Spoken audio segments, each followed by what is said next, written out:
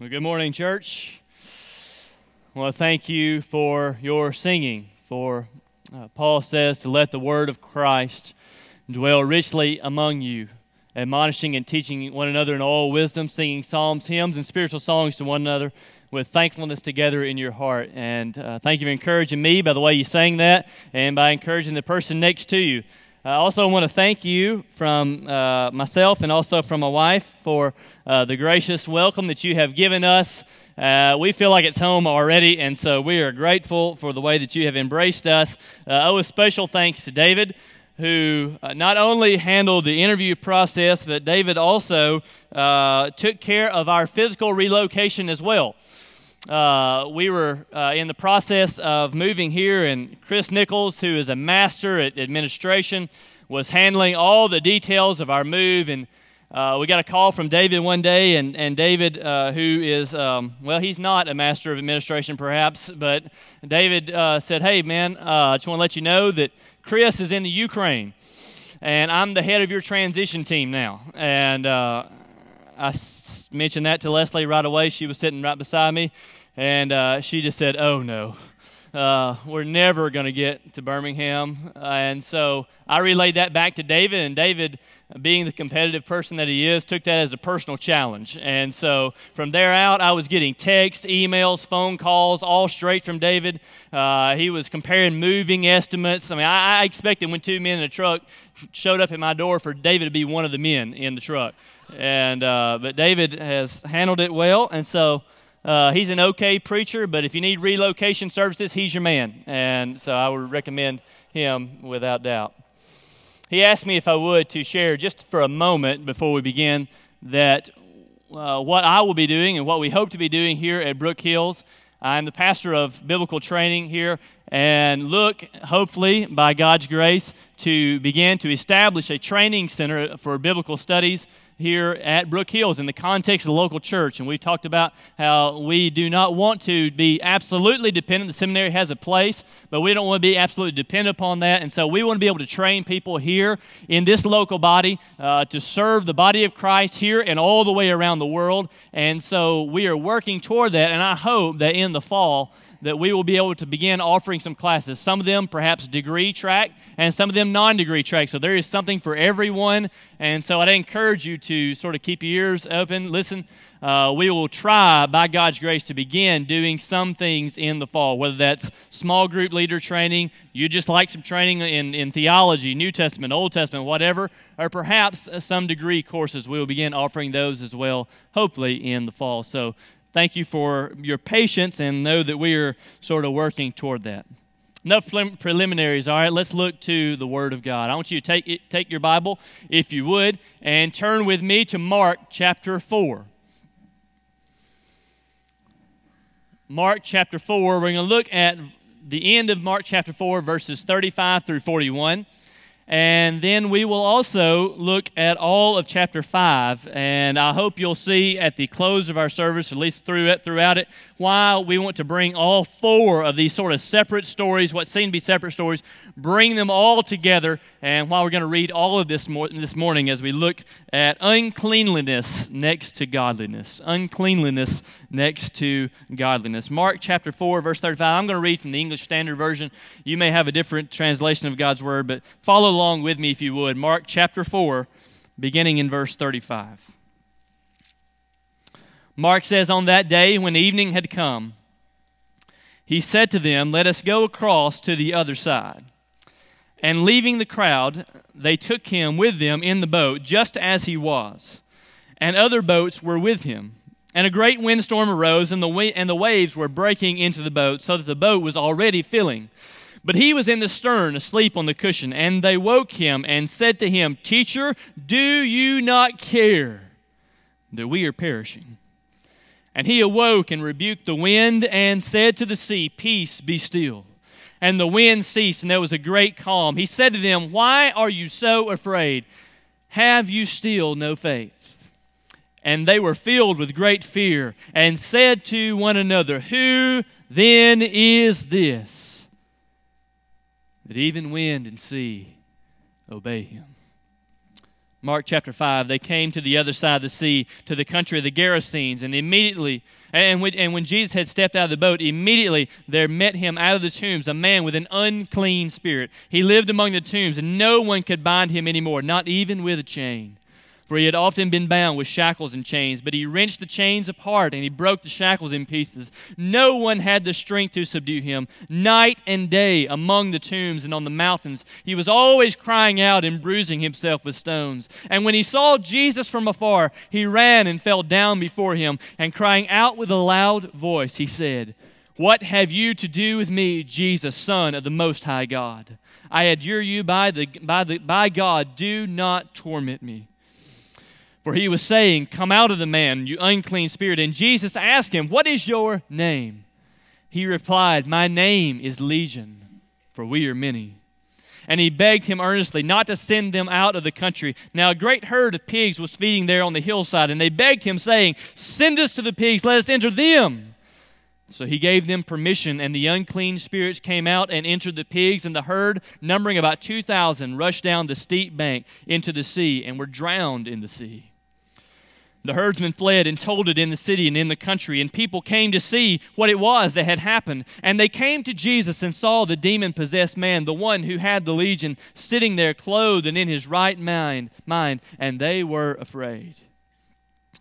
And those who had seen it described to them what had happened to the demon-possessed man and to the pigs.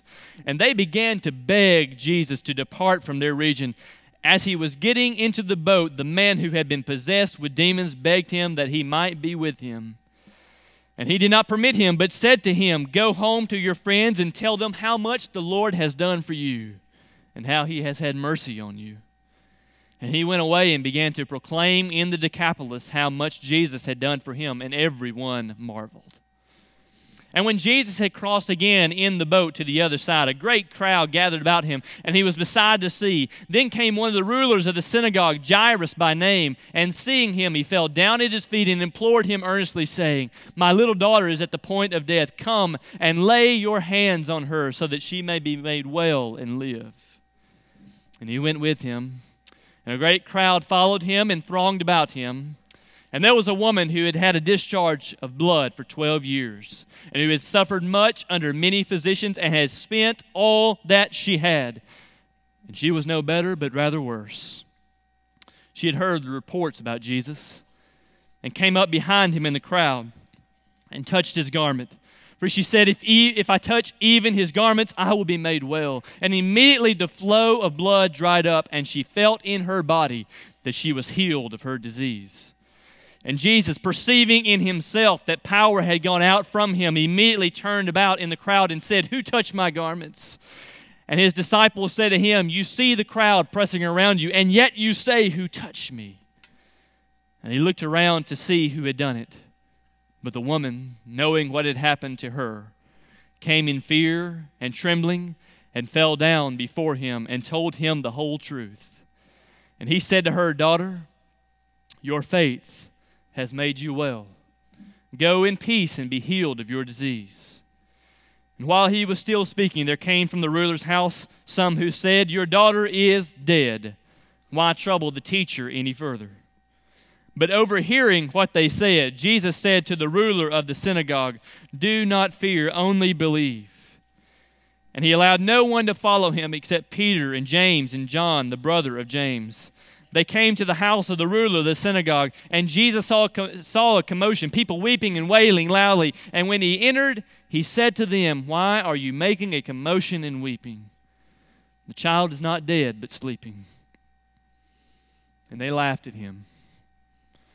But he put them all outside and took the child's father and mother and those who were with him and went in where the child was. Taking her by the hand, he said to her, "Talitha cumi," which means, "Little girl, I say to you, arise." And immediately the girl got up and began walking, for she was 12 years of age, and they were immediately overcome with amazement. And he strictly charged them that no one should know this, and told them to give her something to eat. Let's pray together. All flesh is grass, and all their glory is as the flower of the field. The grass withers and the flower fades, but the words of our God will stand forever. and knowing, Father, that we are but grass, and that we will fade away, that we will die, and that your word will stand forever. We pray that the words of my mouth and the meditations of all of our hearts would be acceptable in your sight, our rock and our Redeemer. We ask these things in the name of Jesus Christ, our Lord and Savior. Amen. Well, looks can be deceiving. This is my family. These are my 3 children as of now. And you can see Rachel there on the right. She is 7 years old. And the one with the oversized shirt on is Jonathan. He's on the left there. And the one in the middle that kind of looks like she's doing the hokey pokey, that is Abigail. She is 2 years old. And this is sweet Abigail, all right? This is hair combed, belly full, smile on her face, got her Easter dress on and everything. And I'm telling you, we have come a long way with Abigail. This is normal Abigail.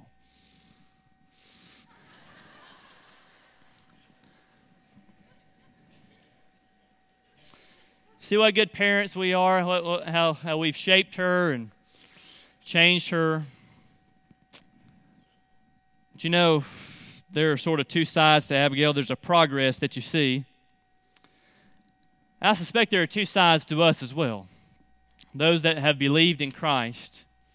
And maybe for a year or maybe for longer, we have made progress in our journey with Christ. And so we may be able to say, by the grace of God today, we may be able to say that we regularly read our Bible and that we regularly engage in prayer and that we give of our money and that we participate in Christ's work all the way around the world. Perhaps we're involved in a small group and we're committed here in this local body to serve Christ. And maybe some of us, we even gathered together last Friday night for 6 long, hours of teaching from David. That's a gracious thing. It's a good thing. And we ought to praise God for what He has done in that respect. But sometimes if we are not careful, we begin to think of ourselves in terms of our good activities rather than who we are or who we were apart from Christ. And so little by little, day by day, maybe week by week or month by month, we began to sort of forget or to neglect the wonder of our salvation. We forget from where it is that we have come, how long it is, where we were at, where Christ found us, and where we are at now. And as we do that, we no longer feel the worship of Christ like we should. We no longer engage in it like we should. We forget what Paul has said, that there is nothing in my flesh, no good thing in my flesh dwells. Or as Isaiah said, that all of our righteousness is as filthy rags. Or as Titus speaks about in Titus chapter 3, verse 3, that we ourselves were once foolish, disobedient, led astray, slaves to various passions and desires.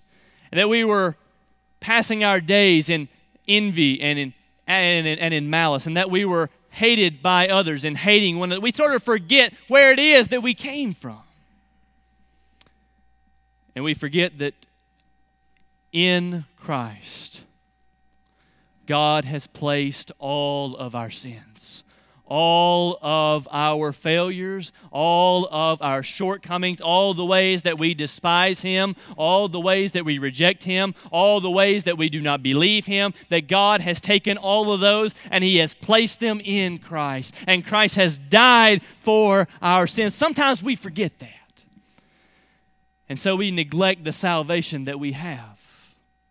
Well, this morning I want to take Mark chapter 4 and Mark chapter 5 and sort of show you the glory or the wonder of our salvation. And my hope this morning is, as we look at these pictures of salvation, which is what they are in the grand scheme of things, as we look at what God has done for us in Christ, that it would bring us to fuller assurance of faith in Christ and greater worship of Christ, for He is worthy of our worship.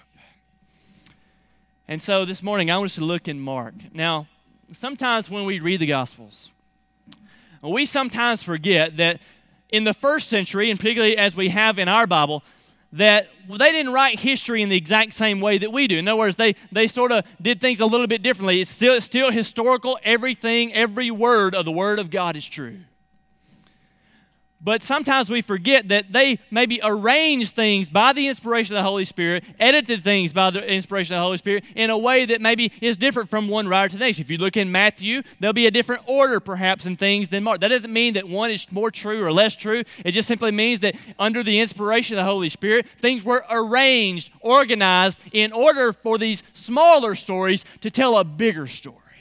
You say, well, what is the big story in the Gospel of Mark? Look in your Bibles, if you would. Turn back to Mark chapter 1, the very first verse, and you see the purpose, the intent of Mark's Gospel. Why is he writing? He's writing to a group of Roman believers, more than likely, and they are enduring some kind of persecution, some kind of suffering, and maybe had some doubts, maybe had some issues, and so he is writing to show them the strong Son of God who takes away the sins of the world.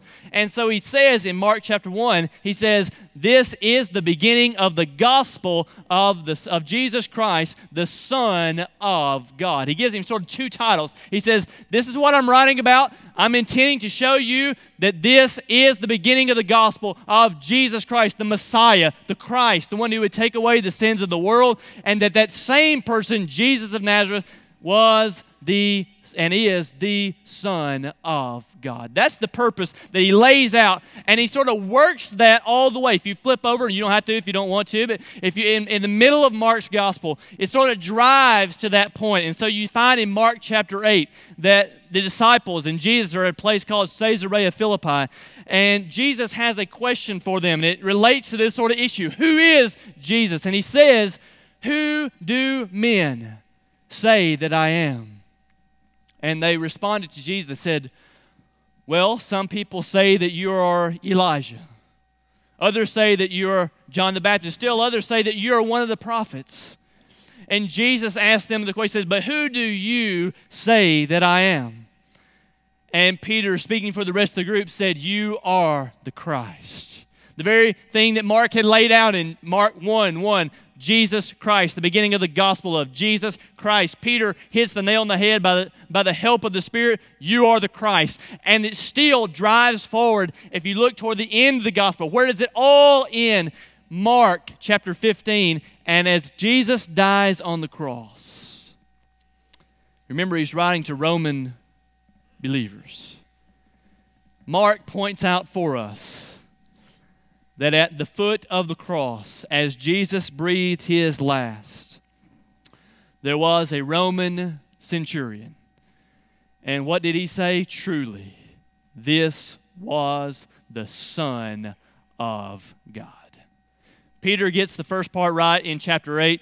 The centurion gets the last part right in Mark chapter 15. All along the way, Mark is intending to show us that this is the gospel of Jesus Christ, the good news of Jesus Christ, the Messiah, the Son of God. And what we have when we come back to Mark 4 and 5, we have stories or vignettes that show the strong Son of God, that he is both Messiah and he is Son of God, that he is the Christ who takes away the sins of the world, and that he is the Lord. And so this morning I want to show you those, and Mark brings both of those together here in chapter 4 and chapter 5. And so I want you to see two realities concerning our radical salvation. And out of that, I want you to see three implications of this radical salvation. Let's begin with two realities of our radical salvation. First of all, notice that we have a strong Savior. We have a strong Savior. You say, well, how so? Well, Mark immediately begins and shows us that Jesus is the Lord over danger. He shows us that Jesus is the Lord over danger. Now, many of us are familiar with this story.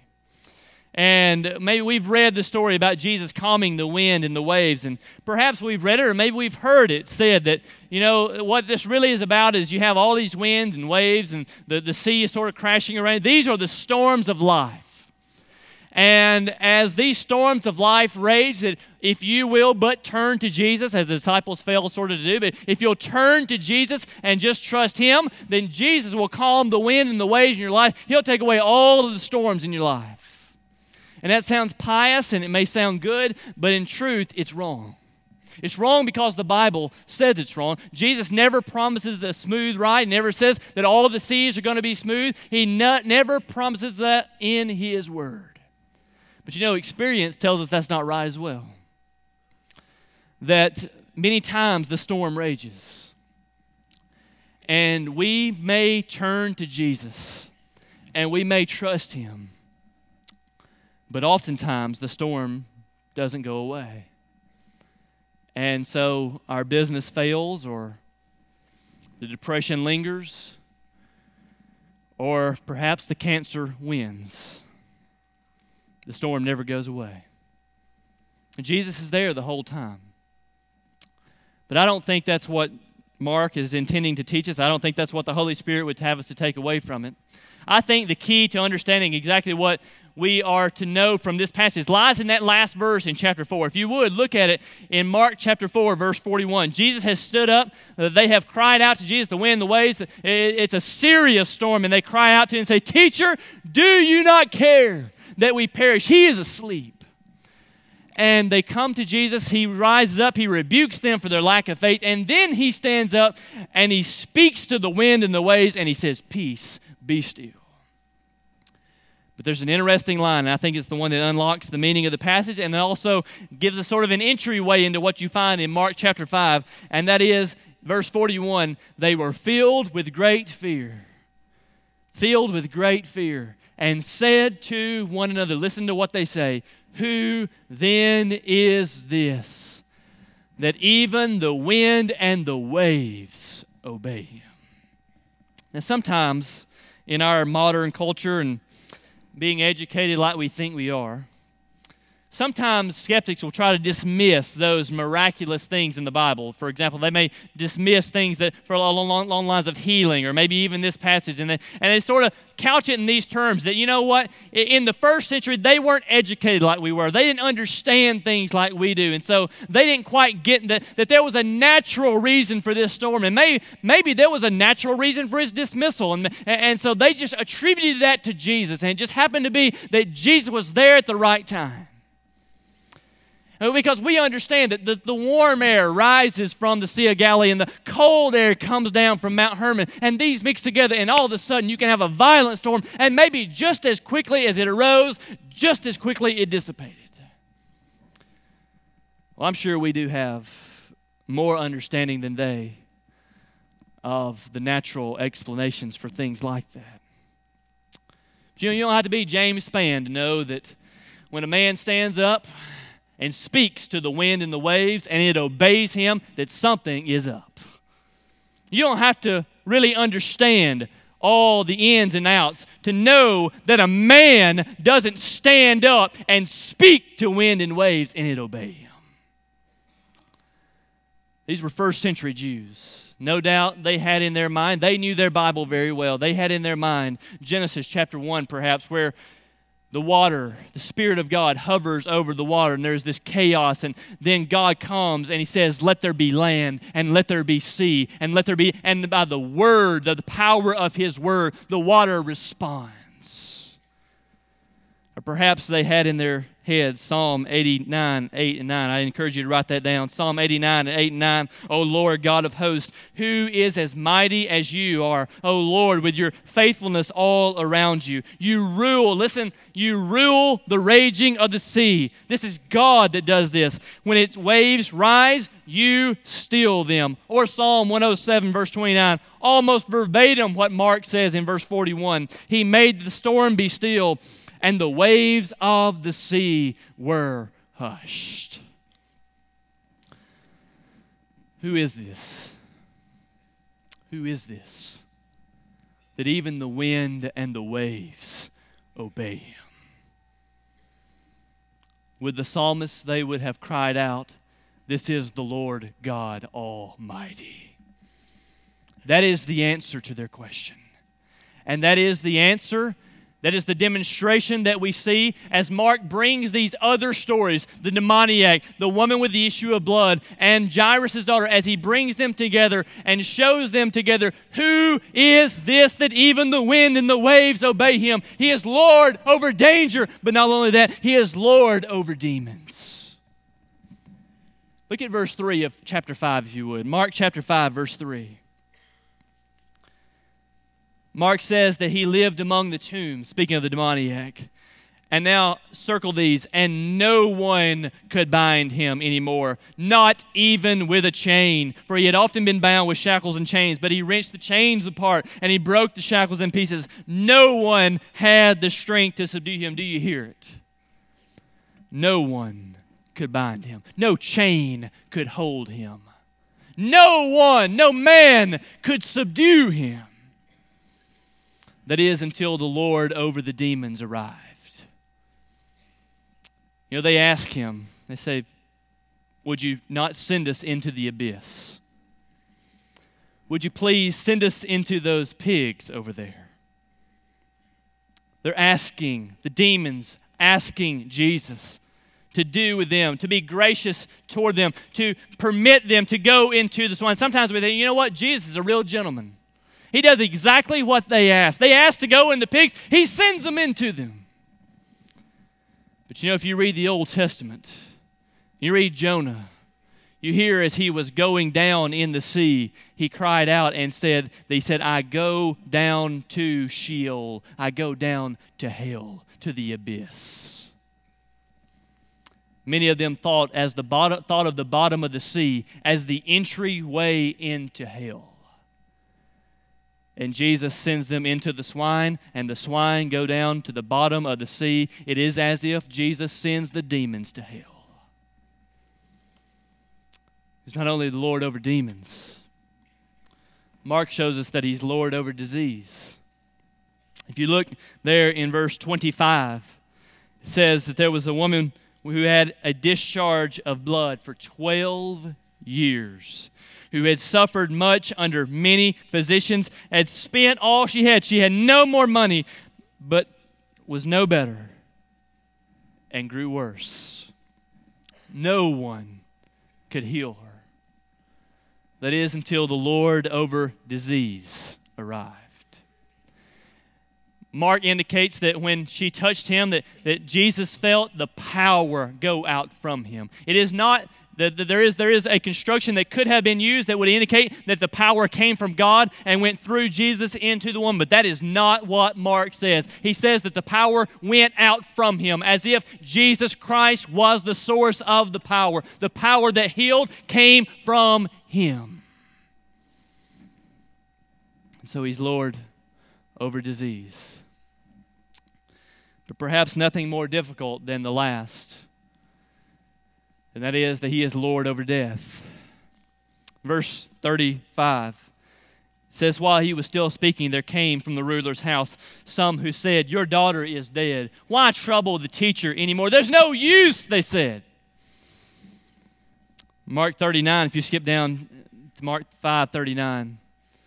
And when he had entered, he said to them, why are you making a commotion? The child is not dead, but sleeping. Jesus meant by that she appears to be so right now, but she will rise. She is not dead, but sleeping. And what did they do? They laughed at him. You see, it's as if Mark chapter 5 is an answer to the question that the disciples asked in the boat in Mark 4:41, the very end. Who is this then that even the wind and the waves obey him? No one could bind him. No chains could hold him. No men could subdue him. No amount of money could cure her. No cure could be found. No physician could heal her. No point in coming. There is no way that a man can raise another person from the dead. It's not possible. No one can do these things except God and God alone.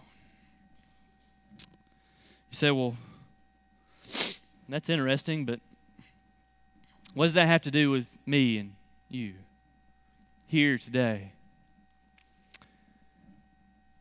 These stories are demonstrations in the grand scheme of things of the very power of God in our lives as well.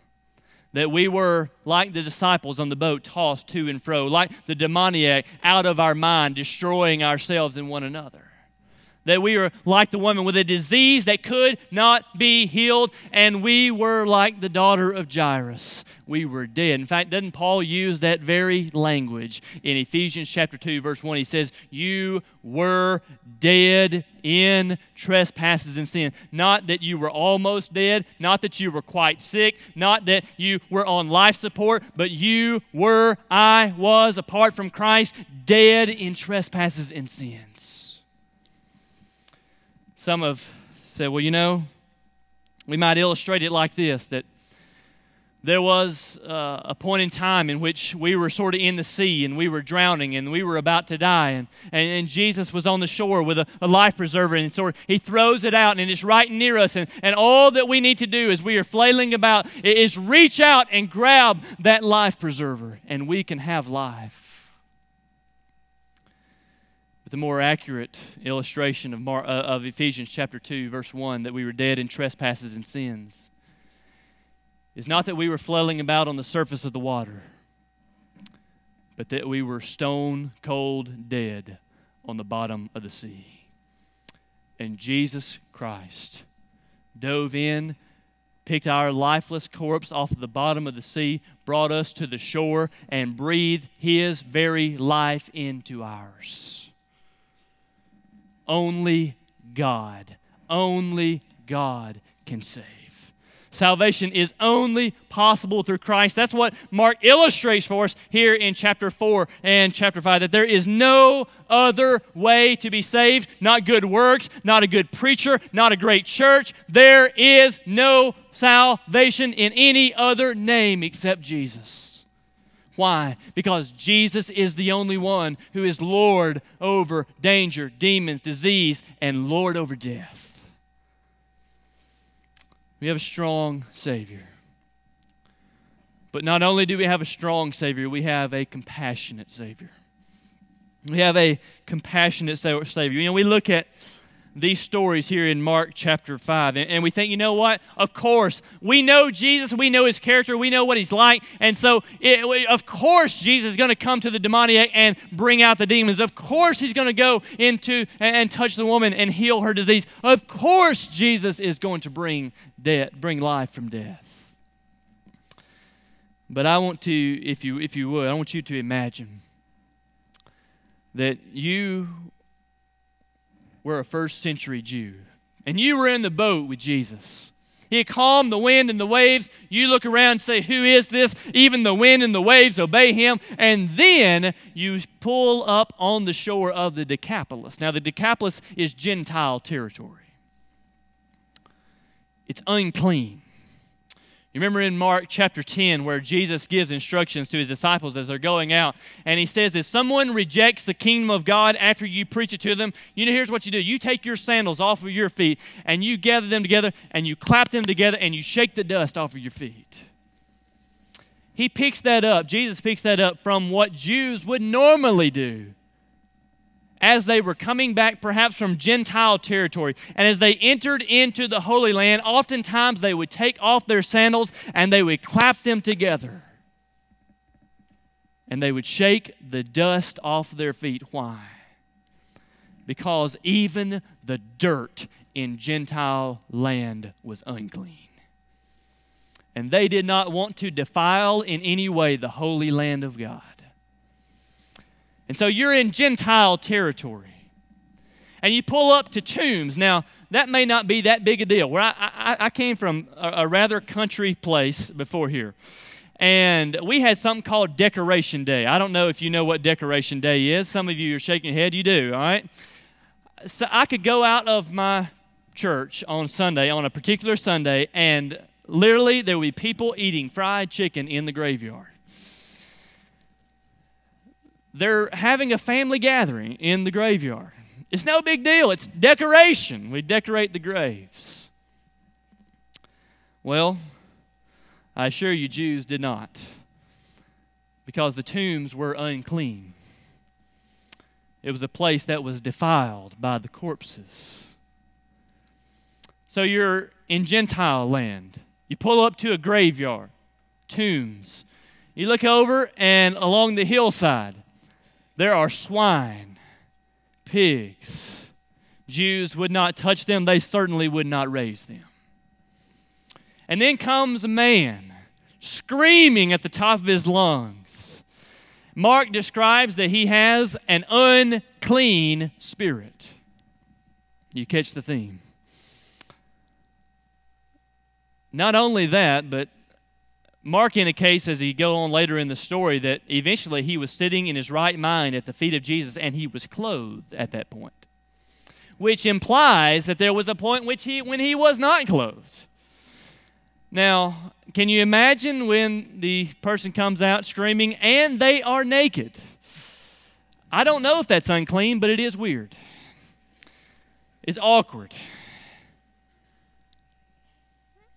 But you gotta, I read this story and I think of my wife. And, I'm sorry, not the uncleanness, sorry. She's very clean, all right? She's very clean. Top-notch hygiene, all right? She's ultra clean, in fact. So we go on vacation or on a long trip or something of that nature, and I wish you could see the scene when we have to stop at a service station with 3 small kids. And she's, don't touch that. So back away from that. Stop. No, you can't do that. You're nasty. And so the only way I believe that the kids could satisfy her cleanliness would be to sort of like levitate in there and use the restroom and then levitate back out. And then afterwards, we're still going to get the baby wipes and we're going to go all down, all over the face. It's unclean.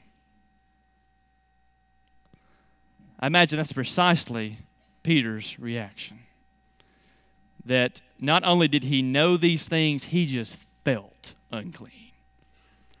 But, he follows Jesus, and that's a good thing. And so, maybe Peter's thinking that, Jesus, he's led us here. He just calmed the wind, the waves. He's got a pretty good thing going there. So maybe Jesus is going to go in, and he's going to go to this Gentile territory, and he's going to lead some upstanding, good businessman, community leader. They're going to come to faith in Christ and change that whole community, and out comes the naked man screaming.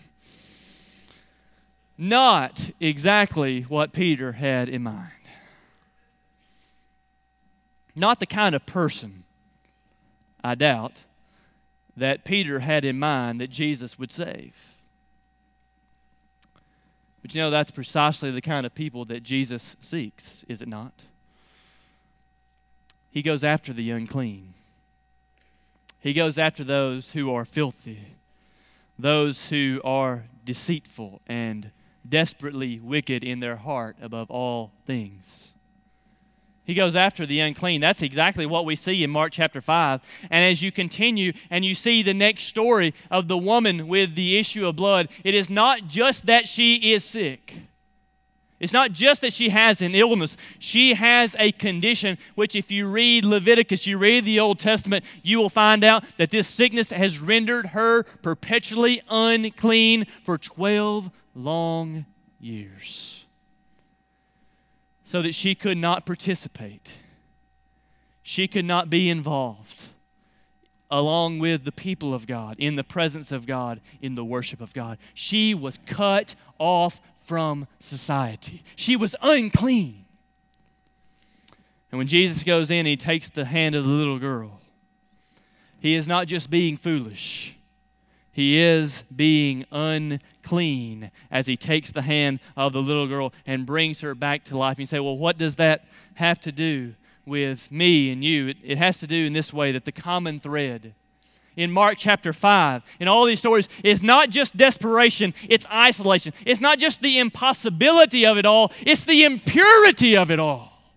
It's not just, can God do this? It's, will God do this? Will he reach across? The common thread in Mark chapter 5 is ritual impurity. But you know, there's a greater common thread that unites us and every person that's ever existed in all of humanity. The common thread in all of humanity is not ritual impurity, it is spiritual impurity. That all of us apart from Christ are unclean. That all of us apart from Christ are separated from the presence of God. We are not allowed to be in the people of God. We are not allowed to enjoy the very presence of God because we are unclean. We have been cut off. And like the woman with the issue of blood, we are separated until Jesus is able and willing to touch us. You know, we need to be careful when we read Mark chapter 5. Because we may read it and we may forget the cross. Because you see in Mark chapter 5, you see him speaking and commanding and touching. And that is the way that the spiritual impurity is taken away. But that is not ultimately the way that Christ has dealt with our impurity. That is not ultimately the way that he has dealt with our defilement. You know, the truth is he's really like that demoniac in the end of the story. If you look at the end of Mark, you see that Jesus is just like that man. He's outside the city, among the tombs. He is shouting incomprehensible things. He is cut off from the people of God. And that is how Jesus deals with our sin. How is it that Jesus has dealt with our disease? It is, as Isaiah says, by bearing our infirmities. How is it that Jesus has dealt with our own spiritual death? It is by dying his own death in our place. And so, because Jesus has done these things, he is clothed in our filth, and we therefore are clothed in his righteousness, so that when God looks at you, he does not see the pornography that you viewed a long time ago. He does not see the extramarital or the premarital sex. He does not see the bitterness and the hatred that oftentimes creeps up in our heart. Or to make it more generic, whatever sin you struggle with, he does not see the sin that so easily besets all of us. God sees, for those that are in Christ, God sees the very righteousness of his own Son. Paul said, for our sake, brothers and sisters, for our sake, he made him who knew no sin to be sin for us, in order that we might be the very righteousness of God. In Galatians chapter 3, verse 13, Paul says that Christ has redeemed us from the curse of the law. How has he done it? By becoming a curse for us. So therefore, there is no sin too grievous. There is no past or reputation too checkered. There is no mistake too costly. Jesus has paid it all. You say, but you don't know what I've done. Jesus paid it all. But you don't know. You don't know my past. Jesus paid it all. You don't know the way that I struggle and the way that I fought. Jesus paid it all. That's a radical salvation. It's a radical thing for someone who is able and willing to do it. But that is what God in Christ has done on our behalf. It's a radical salvation. And very quickly, I want to point out some radical implications. Some things that flow from this radical salvation. I don't know about you, but sometimes I become troubled, frustrated, ashamed, of my slow progress in being a disciple of Jesus. And there are ways that I fall short, and ways that I don't quite measure up to what I know I ought to be. And I hear the voice of Satan that is described in Revelation chapter 12 as the accuser of the brethren. So who do you think you are? You going to preach for these people? You going to teach the Word of God? Don't you remember what you did? Don't you remember what you did this morning? And the truth is, I do remember. Until I remember that He does not. That as far as the east is from the west, so far does He remove our transgressions from us.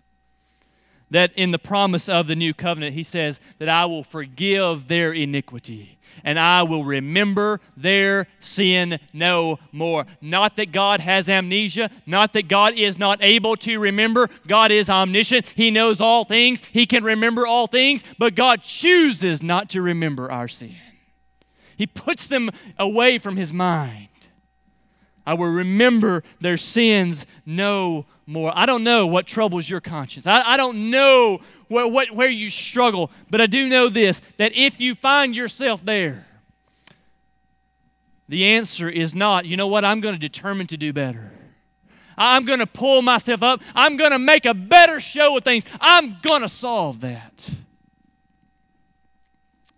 The first, the last, and the thing all in between that we are to do is to run to Christ, is to trust fully in His blood, in His righteousness, and His perfect death and life on our behalf. That is the place that we go.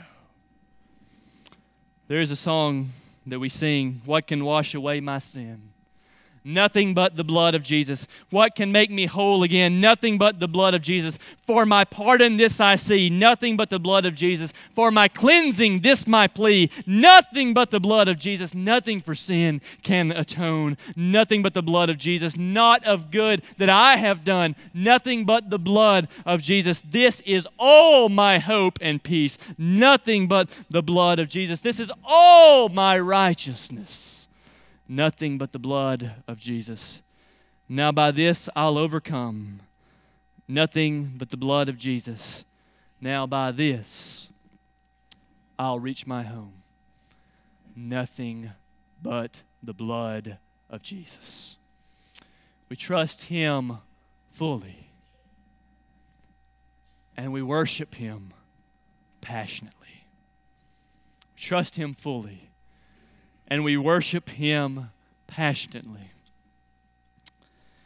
I've preached the essence of this sermon on 2 different occasions before now. Once I preached in America, and the other time I preached in a place called Boklakong, South Africa. Boklakong, translated in the Sotho language, the native language there, means hell. It's a place of extreme poverty. It's a place of rampant drug and alcohol abuse. Missionaries there told me that in that particular community that the AIDS rate runs somewhere between 30 and 40%. And I don't know if it's cultural differences or what. I understand that there are different ways that we worship, different ways that we engage. But the response to both, in both contexts, is interesting to me, the contrast between them. In America, it's sort of, that's a good sermon, preacher. I appreciate that. Thank you. Did you see that game last night? Whereas in South Africa, it was amen and hallelujah and tears flowing down and hands going up. And again, there are cultural differences, but I can't help but think that some of the different response is accounted for in the fact that they see themselves that way. They see themselves as unclean. Jim, because we don't have that kind of age rate, we're not. Because we don't have that kind of poverty or that kind of drug and alcohol abuse on a rampant scale. We're not. We are just as unclean.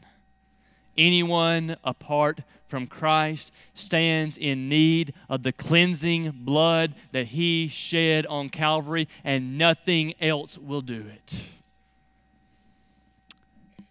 And so, we need to understand that when we look at these stories here in Mark chapter 5, these pictures that contribute to a greater picture that one day we too were out of our minds. We too were destructive toward ourselves. That we too once had a disease that no one could cure. That we too once were dead in our trespasses and sins. And it was only when the loving kindness of our God appeared that we are saved. Forgetting those things, our prayers become more formal than heartfelt. Our witness becomes more forced than natural. And our worship becomes cold rather than passionate. We sang at the beginning of the service that the rocks will cry out if we do not. May it not be said of people redeemed by the blood of God's own Son that rocks would praise more than we. Andrew Fuller said, "I am a great sinner, but Christ is an almighty Savior."